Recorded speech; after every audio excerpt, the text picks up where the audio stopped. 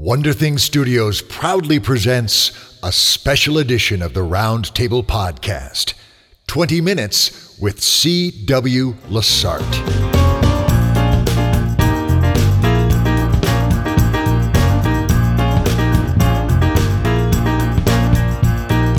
Hello, literary alchemists. I'm Dave Robison. And I'm Mike Luoma. And you've tuned in to a special edition of the Round Table Podcast, 20 Minutes with. 20 Minutes With is a chance for us to sit down with some amazing creators and explore their craft in our never-ending quest to improve our own. Indeed, and in my never-ending quest to continue to have awesome co-hosts sitting by my side as we conduct those explorations into awesomeness. Mike Luoma, thank you so much, man. I'm delighted to have you sitting in the co-host chair for this particular jaunt into roundtable awesomeness. Thanks, man. It's great to be back, Dave. Thanks for having me. Absolutely. God, it seems like just a couple of weeks ago, doesn't it? It does. It was. Awesome. Well, we'll crack open one of those funky Vermont hard cider things that you so enjoy. And let me regale you into the wonders of our guest for this episode of 20 Minutes With. May I? Oh, please do. Oh, you're a gentleman, sir. Now, Mike, there's a saying in writerly circles that goes, writers write. In fact, I think you invoked that very phrase at the end of our last workshop episode. I do believe I did. I believe you did. And honestly, it's become a mantra for many of us as we stare into the abyss of 1,000 distractions that are presented to us every day, knowing that we have stories clamoring behind our eyes for a chance to live. Now, it got me thinking about the idea of being a writer and how, for some of us, it's a choice. But for others, as is the case, I think, with our guest host, it was a calling. It was a primal, elemental impulse that would not be denied despite life's distractions and hardships. Now, the early signs of her writerly destiny were very clear to see. As soon as she was old enough to write words, she was writing stories, compiling chapbooks of stories she had heard, filtered through her young imagination, and then given to her mom as treasured gifts. Now, speculation is rife regarding the prospect of Mom still having a few of these early literary gems and is only waiting for her daughter to become a megastar before whipping them out as blackmail material. Honestly, I'm hoping that happens so that we can get a look at these things. Now, Mike, before we go any further, let me ask you something. Do you remember any of the stories your parents told you as a kid, like Babar or Curious George, any of those? I do remember some, but it's a dim memory. I know, me too. I vaguely recall Babar, I think, was one of the elephant family. That was a fun for me. Now, for our guest host, as a child, her father read her stories of Edgar Allan Poe. Ooh. Yeah.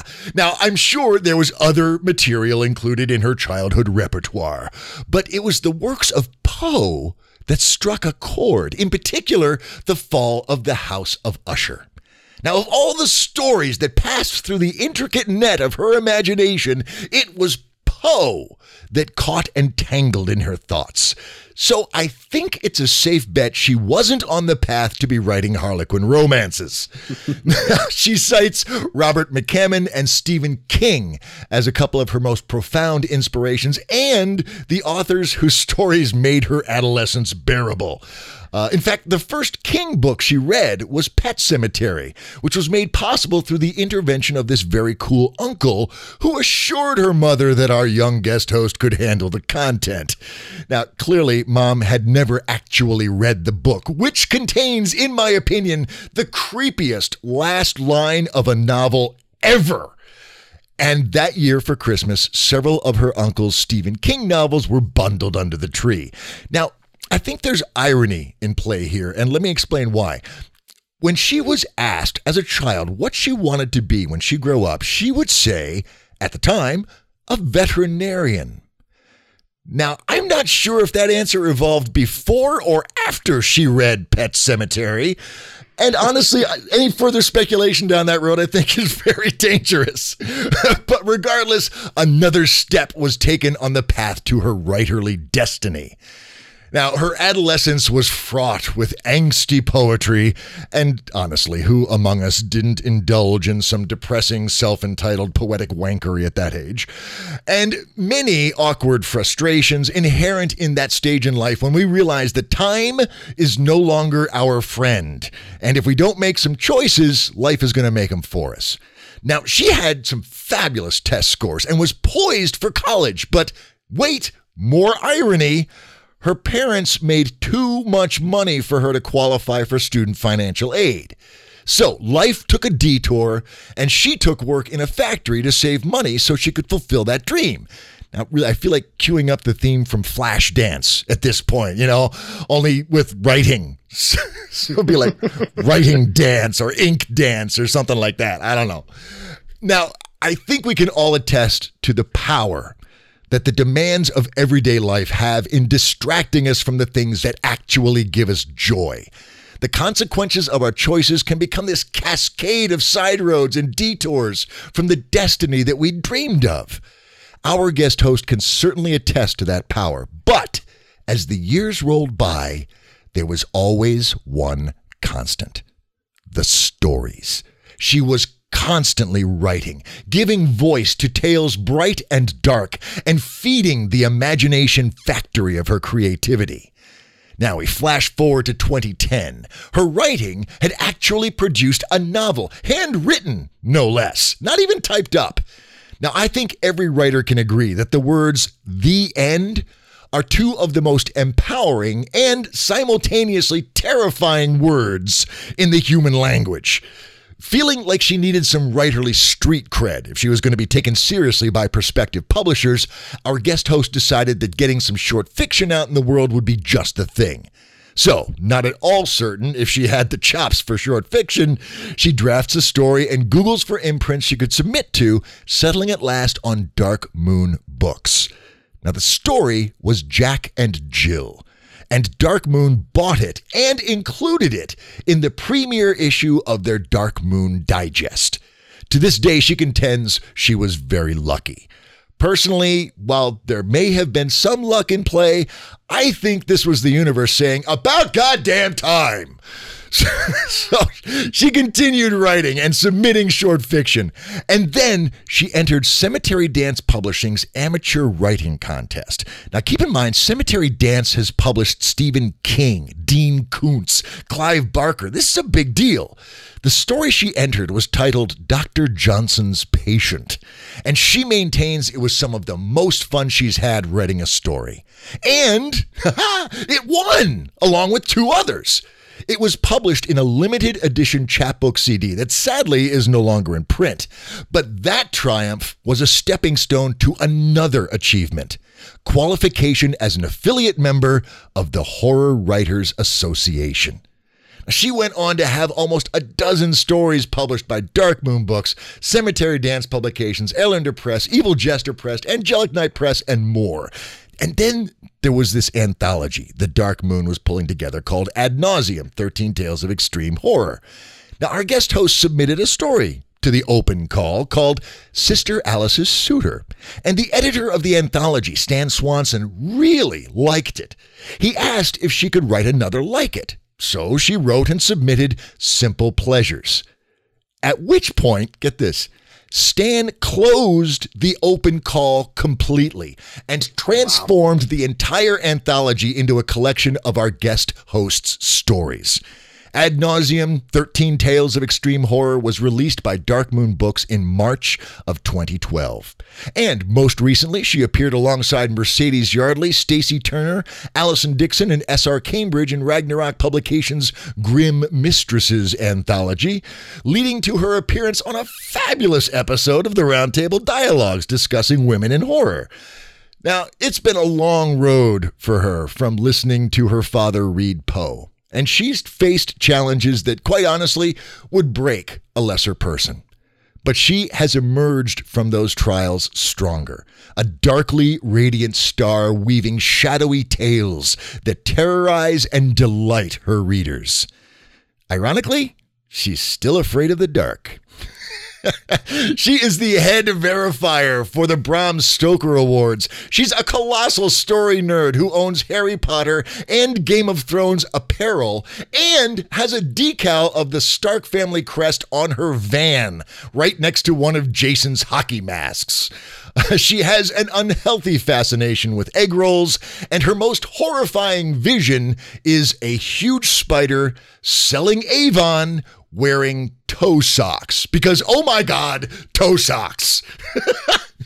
Dear friends, please welcome to the big chair here at the round table our guest for this episode of 20 Minutes with C.W. Lessart. We know her as Karen. Karen, ma'am, thank you so much. I'm so grateful that we were able to find the time to sit down and chat some writerly craft with you, man. We appreciate it. Thanks for having me. Do you feel stalked? Do you feel violated in some way? Oh, man, did you dig? You did. The egg rolls and the toe socks surprised me. Yeah. See, it's all out there. The internet is my tapestry from which I weave my dark weavy things. Thank you. Any egregious errors that need to be addressed before we roll on? Not at all, sir. Actually, you've awesome. done very well. Excellent. My record stands intact. Now, before we dive into the 20 Minutes with Karen, I want to ask, what is a head verifier for the Bram Stoker Awards? All right. What I do is we have a 2-tier system for the Bram Stoker Awards every year. Half of the preliminary ballot is made up by works recommended by the membership, and half is jury selected. And when recommendations are made to the award or a jury selection is entered, I verify the work. I go through, I check the rules, I make sure that it fits all the qualifications. So honestly, a head verifier mainly sends and answers about 50,000 emails a year. Holy crap. I would imagine you get swamped with stuff like that. Oh, well, I'm pretty good at pacing myself. I do have an assistant that helps me. But yeah, it's a very, very big job, but it's a very rewarding job. It helps me understand the awards better. It helps me feel like a part of the awards, which they're very important to me and to most of the membership. And from the time I knew about the Horror Writers Association, and I think I was a teenager when I heard about it, I wanted to be part of it, and to be able to give back in a big way really makes me feel good. That's huge. Plus, you get first glimpse at all the possible Bram Stoker nominees, which is kind of badass, too. And I have email addresses for some people that can't divulge, but some idols. I've emailed some of my idols. That's pretty awesome. Holy crap. I have fangirl moments. I'm like, writing all professional, but in my office I'm going, oh my God! Squeak! Oh, none of us have any idea what you're talking about. No. Awesome. Very cool. Well, good. I'm glad we've got somebody of your caliber in a position of responsibility there at the Bram Stoker Awards, Karen. That's awesome.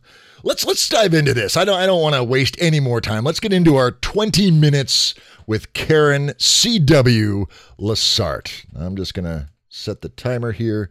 We'll ignore it because that's how we roll here at the round table. All right. Karen, we've had several, I would say, dignitaries of the Horror Council here on the round table in the past. We've had David Annandale. We've had Paul Ellard Cooley. And the discussion of horror is always a fascinating one. Just because, David Annandale ascribes it more to a viral quality, that its DNA can infect other genres fairly gracefully, and you can have horror science fiction, horror romance, horror this. Horror can be an aspect of everything. So I'm really intrigued, and this really came up during your Roundtable Dialogues episode because your perspective on horror was fascinating. I want to lead off with an explanation from you of what is extreme horror, and let's start defining some of the shades and nuances of the various vibes that horror undertakes as we move forward in this discussion.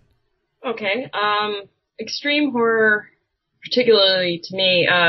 you have your atmospheric horror, your Mary Shelley, your beautiful Southern Gothic tales, but extreme horror asks for a little bit more. It's going to be more visceral. It's going to be more sex, more gore, more poop, more, which then if you get too much poop, you branch off into Bizarro, but I'm not in. We don't go there.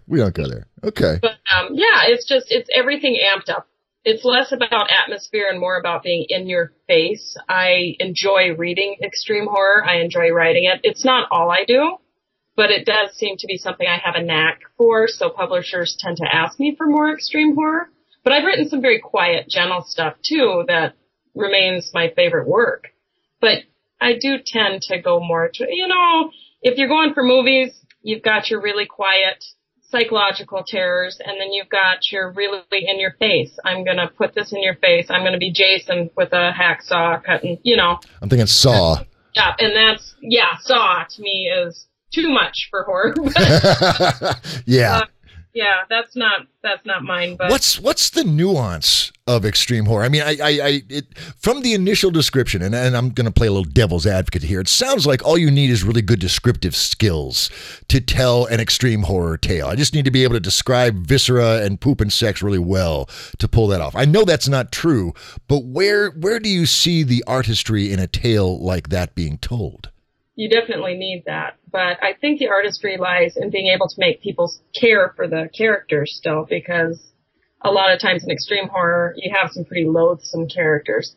And if you can make people care that this person's being hacked up or whatever's happening to them, if you can get them in the gut, maybe turn them on a little and still make them care that this is happening to this character, then I think you've succeeded at the story. Otherwise, you're just shocking for shock value, and that can be fun. Yeah. That story. How do you do that? How do you get a reader to, and I'm not implying that there's like a trick or a formula, but how do you as an author get a reader to invest and care in a character? Well, we sympathize with people we identify with. If I can give you something that touches you at home, that makes you think of you, something that is more common to your experience, or even just, it can be something as small as a mannerism that you yourself have, that's going to make you more invested because they become more of a person then. Whereas if the person's completely alien, if the character is nothing you can associate with, you're not going to sympathize with that. You really don't care what happens to them. That's how we handle all kinds of things in this world. We desensitize ourselves to other people's suffering. If we try to not associate any qualities of ourselves in them, then we can ignore it. I can see that. Just to put it in your face and say, this person's you. This person is your sister. This person's your brother. This person is someone in your town. See, and that's interesting because I think we really kind of touched on a universality of storytelling in this exploration of this very niche aspect of horror, because I think that what you're describing, Karen, is true of every story. That ultimately you must care about the protagonist. Otherwise, why am I reading the story? Absolutely. Even if you start out hating them. George Martin, I think, does this better than anyone else. George Martin starts out, and you absolutely loathe the character. There is not a redeeming quality to them.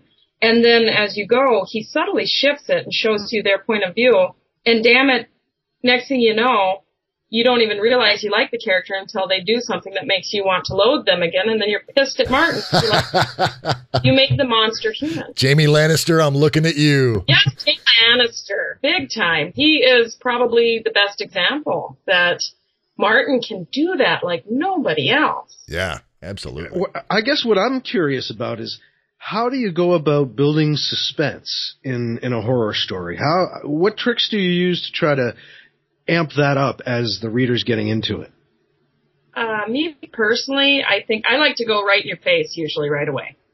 Just snag you right at the beginning and then back off a little bit and then work your way back up to the climax. That's just personally how I do most of my stories. I like a good hook because people have shorter attention spans these days. I will sit and read a slow book and still enjoy it, but a lot of people won't anymore. And so I think you need to hook them, and then you step back, and then you draw them back in a little bit.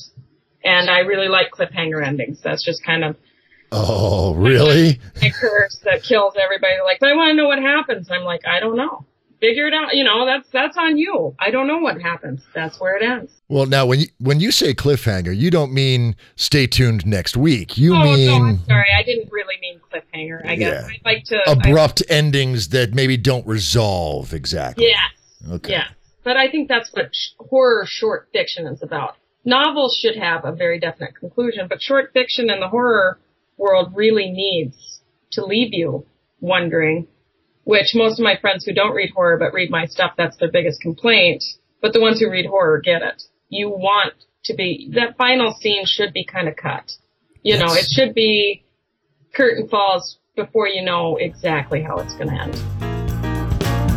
We'll be back with more of our conversation with C.W. Lessart after this brief promotional break. Even superheroes age. When Black Widow goes gray, Aquaman gets Alzheimer's, and someone's got to catheterize Wolverine. There's only one place capable of tending all their super senior needs.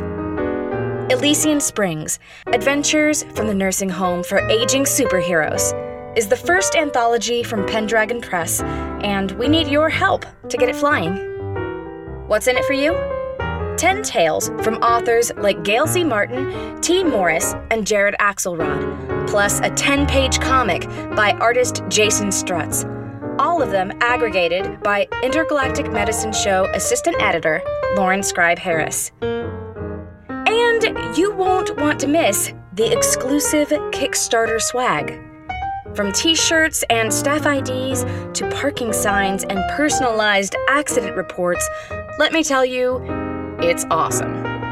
So what are you waiting for? Head over to Kickstarter and support Elysian Springs, Adventures from the Nursing Home for Aging Superheroes. We changed the Joker's bedpan, so you don't have to. Now, let's get back to the conversation with C.W. Lessart. Now, Mike, when you write a short fiction, are you looking for a tight tie-off, or do you like to leave things open when it's not serialized? It's kind of funny. I've only written a couple of short pieces that have actually gotten out into the world, and one of them was a ghost story. I didn't know I could write a ghost story, but a friend of mine had an anthology he was putting together, and I got invited to be a part of it, and I was like, oh, I don't know, I write science fiction, not ghost stories.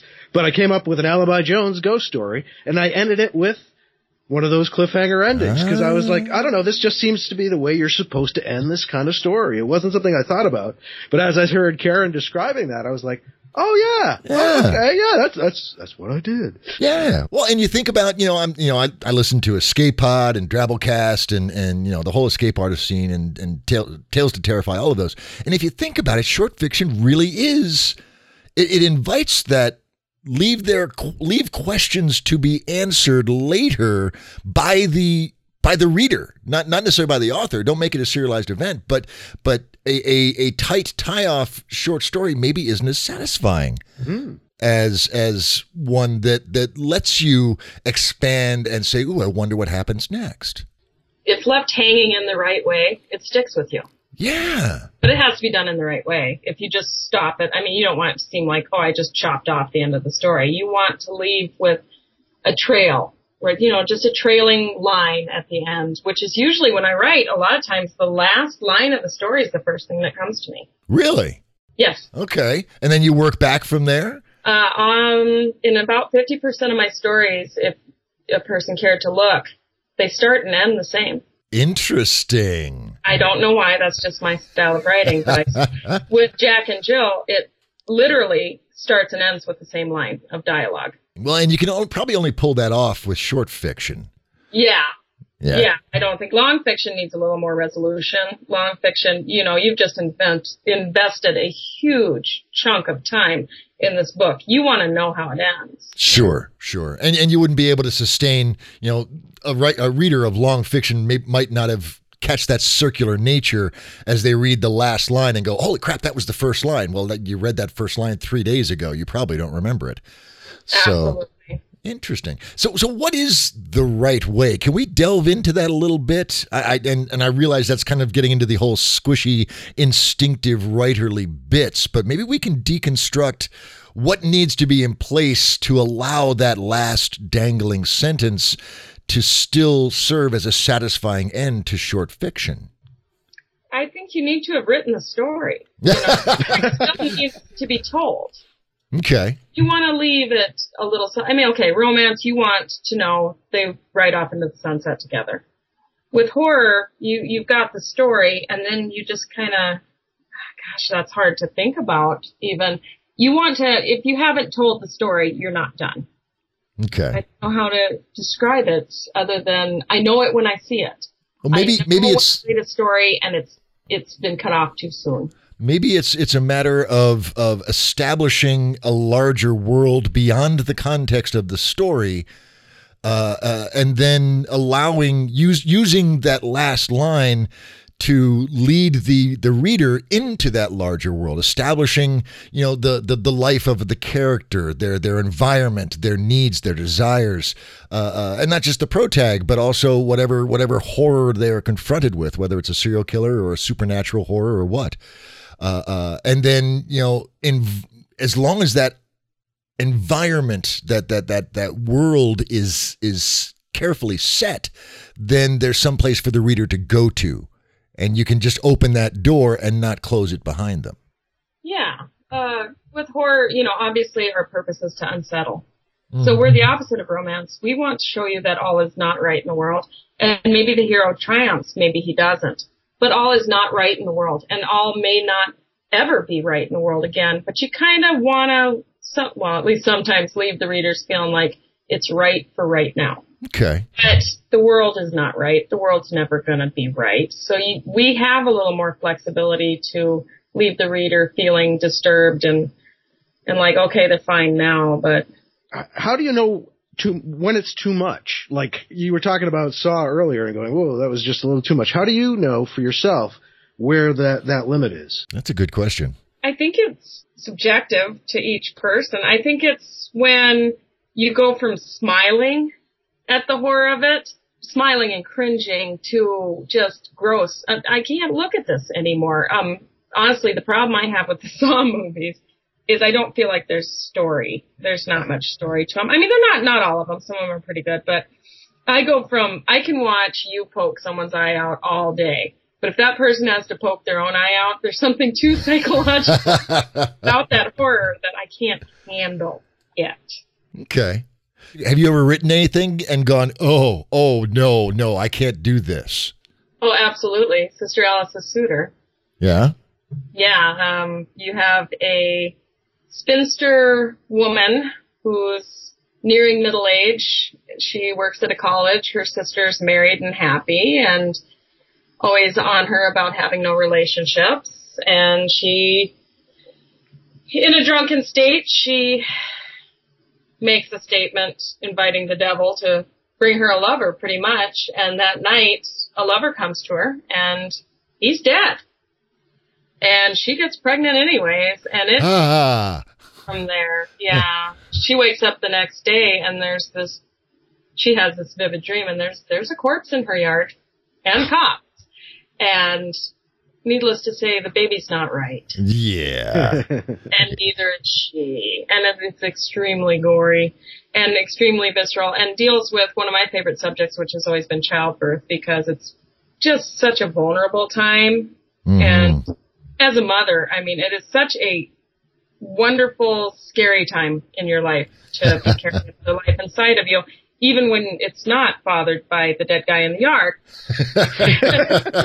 You feel so vulnerable because there's nothing you can do. They're in there. And, what if the baby wasn't right and you had a pretty good idea the baby wasn't going to be right? And yeah. Not right in the normal sense, but what if it was a monster and you were carrying it? And what if you loved it anyways, Is that the key to horror, do you think? Is taking control away from characters? Yeah, I think the reason for horror is just to make us feel better about the things we don't have control over. So we scare ourselves in a safe setting. Our most primal emotions are sex and fear, and they come from the same spot in the brain, which is why I think extreme horror works so well, because I think sex and fear are closely tied, which, you could branch it out to pregnancy on top of that. It all it really fits well together. It deals with vulnerability, and what's scarier than being vulnerable? Sure. I mean, think about it. When you sleep with someone, not only are you physically very vulnerable, you're naked. I mean, here I am. There's, but then you go to sleep. Yeah. You don't know. What if you woke up in the middle of the night and they were an inch from your face? Staring at you. And maybe holding a knife. You never know. Sex is scary, but we do it anyway. yes, we do, because it's fun too. We need to get you and Shauna Germain on the same Skype line at some point, because her focus is always sex and death with her books, and she's an erotica writer as well as a game designer. I think the two of you would make for an awesome roundtable dialogue at some point in the future. Making a note. Well, that sounds very nice. I think that would be a good time. I'm just curious how many incidents of horror, or how many really visceral incidents you can pack into a short story. Not very many. You want to go, I don't know. There's not a number, but obviously you want some minor stuff at first, and then you want to go big at the end. If you do too much, then it just becomes gratuitous. And you don't want to, especially with extreme horror, you're always walking that line between story and gratuitous violence. And I mean, some people are going to find it gratuitous no matter what you do, because a lot of people don't care for extreme horror. But there definitely is a fine line, and finding your way, a lot of times editors help you. You write the story and they're like, come on, really? You didn't? And that's happened to me plenty. I mean, I've had plenty of times when my personal editor says, Karen, you just threw that in there because you wanted sex in there. You just wanted a dick in the story, and that's why you put it in there. And I'm like, busted. No. I read it again and I'm like, yeah, that's a gratuitous dick. Cut it off. Oh, whoa. Speaking of horror. We've gone into that whole vulnerable thing again. Yeah. Oof. Cool. So you have run into instances where, maybe in a first draft scenario, you have tried to put too much into a story. Oh, absolutely. Absolutely. Not all the time, but definitely. One strange thing about me, though, like I said, I have a personal editor. I am lucky enough that my best friend went to college for it and does not use her degree. So I send her my stories, and she edits them, and I send her fuzzy socks because we live in South Dakota and it's cold. So I have a gal who's graduated magna cum laude, and she edits for socks. Wow. Great for me. But definitely she says that when I get to the uncomfortable scenes, the real explicit sex or real explicit violence, that is my most flawless writing, because I push myself through it, and she rarely has to edit that much. She can tell when I'm phoning it in. When I'm phoning in sex or violence, she can tell. But when I'm on, no, she says she never has to touch it. There's no editing needed. Wow. Where does that come from, Karen? How did is that instinctive for you, do you think, or a product of the reading that you've done and the aesthetic that you've gleaned from the authors who influenced you? I don't know. It comes from a dark place. Yeah. It's definitely, maybe, I think it's something I've picked up, definitely, but it's just something that's always interested me, but at the same time, I'm appalled by it. So I think I kind of have to push through it. I go on autopilot for those scenes, which I don't second guess myself. And that's how they come out pretty clean, because I just do it. I don't completely subscribe to the knowledge of the vast story pool in the sky that we pluck from, but when a story's on, it writes itself. Yeah. It's autopilot. I don't think about it. I just do it. And those are usually the better ones. Is there a way, do you think, that you can hit that seam more times than not? Because, every story idea has, I think, maybe the potential to be that. Maybe not every story idea, but we all hope that, oh man, I hope I hit that zone with this story, because everybody knows exactly what you're talking about, Karen. And I think all of us are looking for some way to and not ensure would be awesome, but not freaking likely, but at least improve the odds that as we proceed in our individual stories, that we find ourselves in that zone. Is there anything that you do to try and tweak the odds for that? Absolutely. What works for me is, first of all, I'm not a plotter. I don't write outlines. Some people do. They do great. Doesn't work for me. Once I've written an outline, the story's done. The drive is gone. So my biggest things are I don't talk about the story. But I'll explain it the way I did to my daughter's 4th grade class because they have a unit on novels. And that might be appropriate for us anyway. So go for it. Okay. My stories come, and it'll be an idea. It'll be a single idea, a single dialogue, something. And I will write that down. Just a note. And then it's like a rock. It's a big jagged rock that I tuck back into my head again. And it'll start to tumble. It'll start to bug me. I'll think about it a little bit more. And it comes to me when I'm driving. You don't want to be in the car with me when that happens. But it comes to me in odd moments, and a little bit more falls into place, a little bit more. And it's like my head's a big rock tumbler. It's grinding off those edges. It's smoothing it out. And I do not sit down to write the story until it's pretty close to done. Until it'll go from just a niggle in the back of my head, just kind of bugging me, to a compulsion. I have to sit down and write the story. And I might take a few little notes on a napkin or something before that, but it's really, I try to keep it intact in my head as much as possible. And then when the story's ready, I just sit down and it pours out. The times when I try to outline or I try to take too many notes or I talk about it, I satisfy the urge to tell the story and then it goes away. Interesting, because I was just going to observe that it kind of sounds like you're outlining the story in your head. But yes. Yeah, but that as soon as it leaves your head it's that moment of creation. That's all you've got. And if it leaves in the form of an outline, then you're not going to write the story. Absolutely. The drive to tell the story has to be the main focus for me, and I let it build until I can't stand it anymore. And then I don't want to give the impression that the whole story is in my head. Right. But enough of it is there that I now feel like I have to get to my computer. I'm at work talking to people, and I know that half my mind's on the story. It's time to write that story. I think you may have just described better than anyone else I've ever heard the argument for pantsing and for discovery writing. And because there's obviously very clearly people fall on various lengths of that spectrum between architect and gardener or outliner and pantser. But I can totally get behind what you described there. And that makes sense that the writing of the story, the translation of the idea into the words is the telling of the story for that moment. And if there's any half measure, which is what an outline would be in that context, then you've kind of pulled some of the fire out from the blaze. Definitely for me. I mean, like I said, you look at Jonathan Mayberry. Jonathan Mayberry is prolific as hell. I am so envious of that man. He has such self-control. He does 40 minutes of every hour writing, 20 minutes social media. He sets a timer. He just puts out books, and he's amazing. And he is an adamant outliner. Adamant. He gets, I have a copy of the book because I did one of his, at one of the horror conventions, I sat in on one of his talks. And it's basically an outlining book where you can outline a novel. And I have it, and it's blank. Because I'm not Jonathan Mayberry. But those who it works for, outlining is great. It keeps them on track, keeps them on focus. I cannot do it. It tells my story. If I were to fill out that book, that would be a novel that never got written, ever.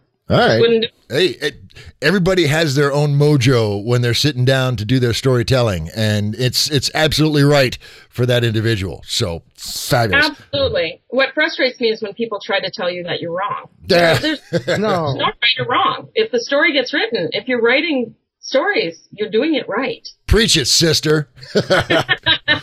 Well, look, friends, the clock has sprouted demonic horns and this nasty, unfleshy, creepy worms all over it, and it's shambling towards me, licking its chops with a black tongue and fanged gap teeth. It's really gross. I'm gonna just assume that means we're out of time, and not that I'm about to be devoured by my clock. So, Karen, this has been awesome, ma'am. Thank you so much. I really appreciated this. Oh, thank you for having me. I love it. Anytime you need me. Awesome. See, I have that on tape. I'm holding you to that. Mike, there was without a doubt, there was some gold in there. There's some writerly goodness over that last 20-ish minutes or so. What's your takeaway on this one? I had a couple things. Yeah. What I always like is when a writer, an author tells me something I've done that I didn't know I was doing, and that was the case with the short story endings. Yeah. Something I had just kind of stumbled on and accidentally done was actually the way to go, and to hear it outlined by, a sharp mind like Karen's was good, because it kind of sets me on a path where I might know what I'm doing with it next time. Exactly. It's something that you can use now. It's not that sort of vague, squishy, instinctive thing that you can't control. Now it's a tool. It's a tool. Exactly. It's a brush stroke that you can apply. I agree. That kind of blew me away. And for me, it was, interestingly, all of the things that we're talking about are not distinctly horror related, but we found them all through horror. And that was the argument for discovery writing. And I am such an advocate of the creative process and the utter validity of every individual's creative process, however it happens. And being able to cultivate that and explore that and understand that. There's a lot of creativity that could almost be mysticism. People don't understand. But there are things that you can do and processes that you can engage in that attune your mind to that harmony, that moment of creative expression. And Karen's description of, the writing of the words is the telling of the story. Understanding that, and obviously she does, and hopefully maybe some discovery writers out there will understand it as well, that telling is where the magic happens. And that was just kind of a profound moment for me. So I dug that. So friends, here's the fact. We're sitting here, I'm playing this sucker back. I'm looking forward to editing this just so I can hear it all again. That was a great 20-esque minutes of conversation. Now here's the beauty of the round table. You hang out for 7 days, you come back, same bat time, same bat channel. We're going to have Karen back. We're going to have Mike back. Of course, I'll be here. And we're going to add a courageous guest writer to the mix with a very unique story concept. I guarantee we've never done anything like this on the round table before. It's going to be epic. It's going to be a brainstorm unlike any other, I swear to you. So come back in 7 days and enjoy that awesomeness. But that's 7 days. That's a long frickin' time. God, we are so evil. Mike, help give us some what's the word I'm looking for, some penance, make us less evil, give our listeners something they can do between now and 7 days from now to just make that time fly by.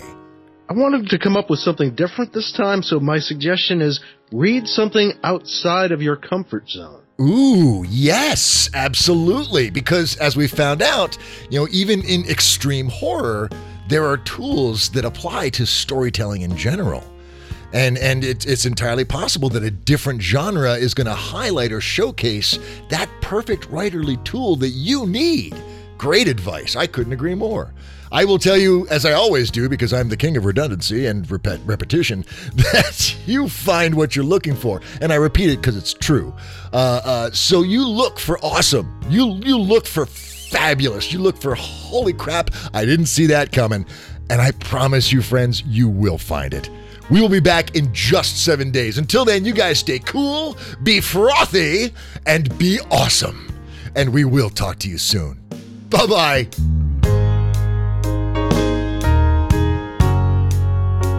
This episode of the Roundtable Podcast is copyright 2015 by Wonder Thing Studios and is released under a Creative Commons Attribution, Non-Commercial, Share-alike license. That means please don't sell it, but you can share it to your heart's content. You can even use portions of it in your own productions, as long as you release those productions under the same licensing terms and reference us as the source.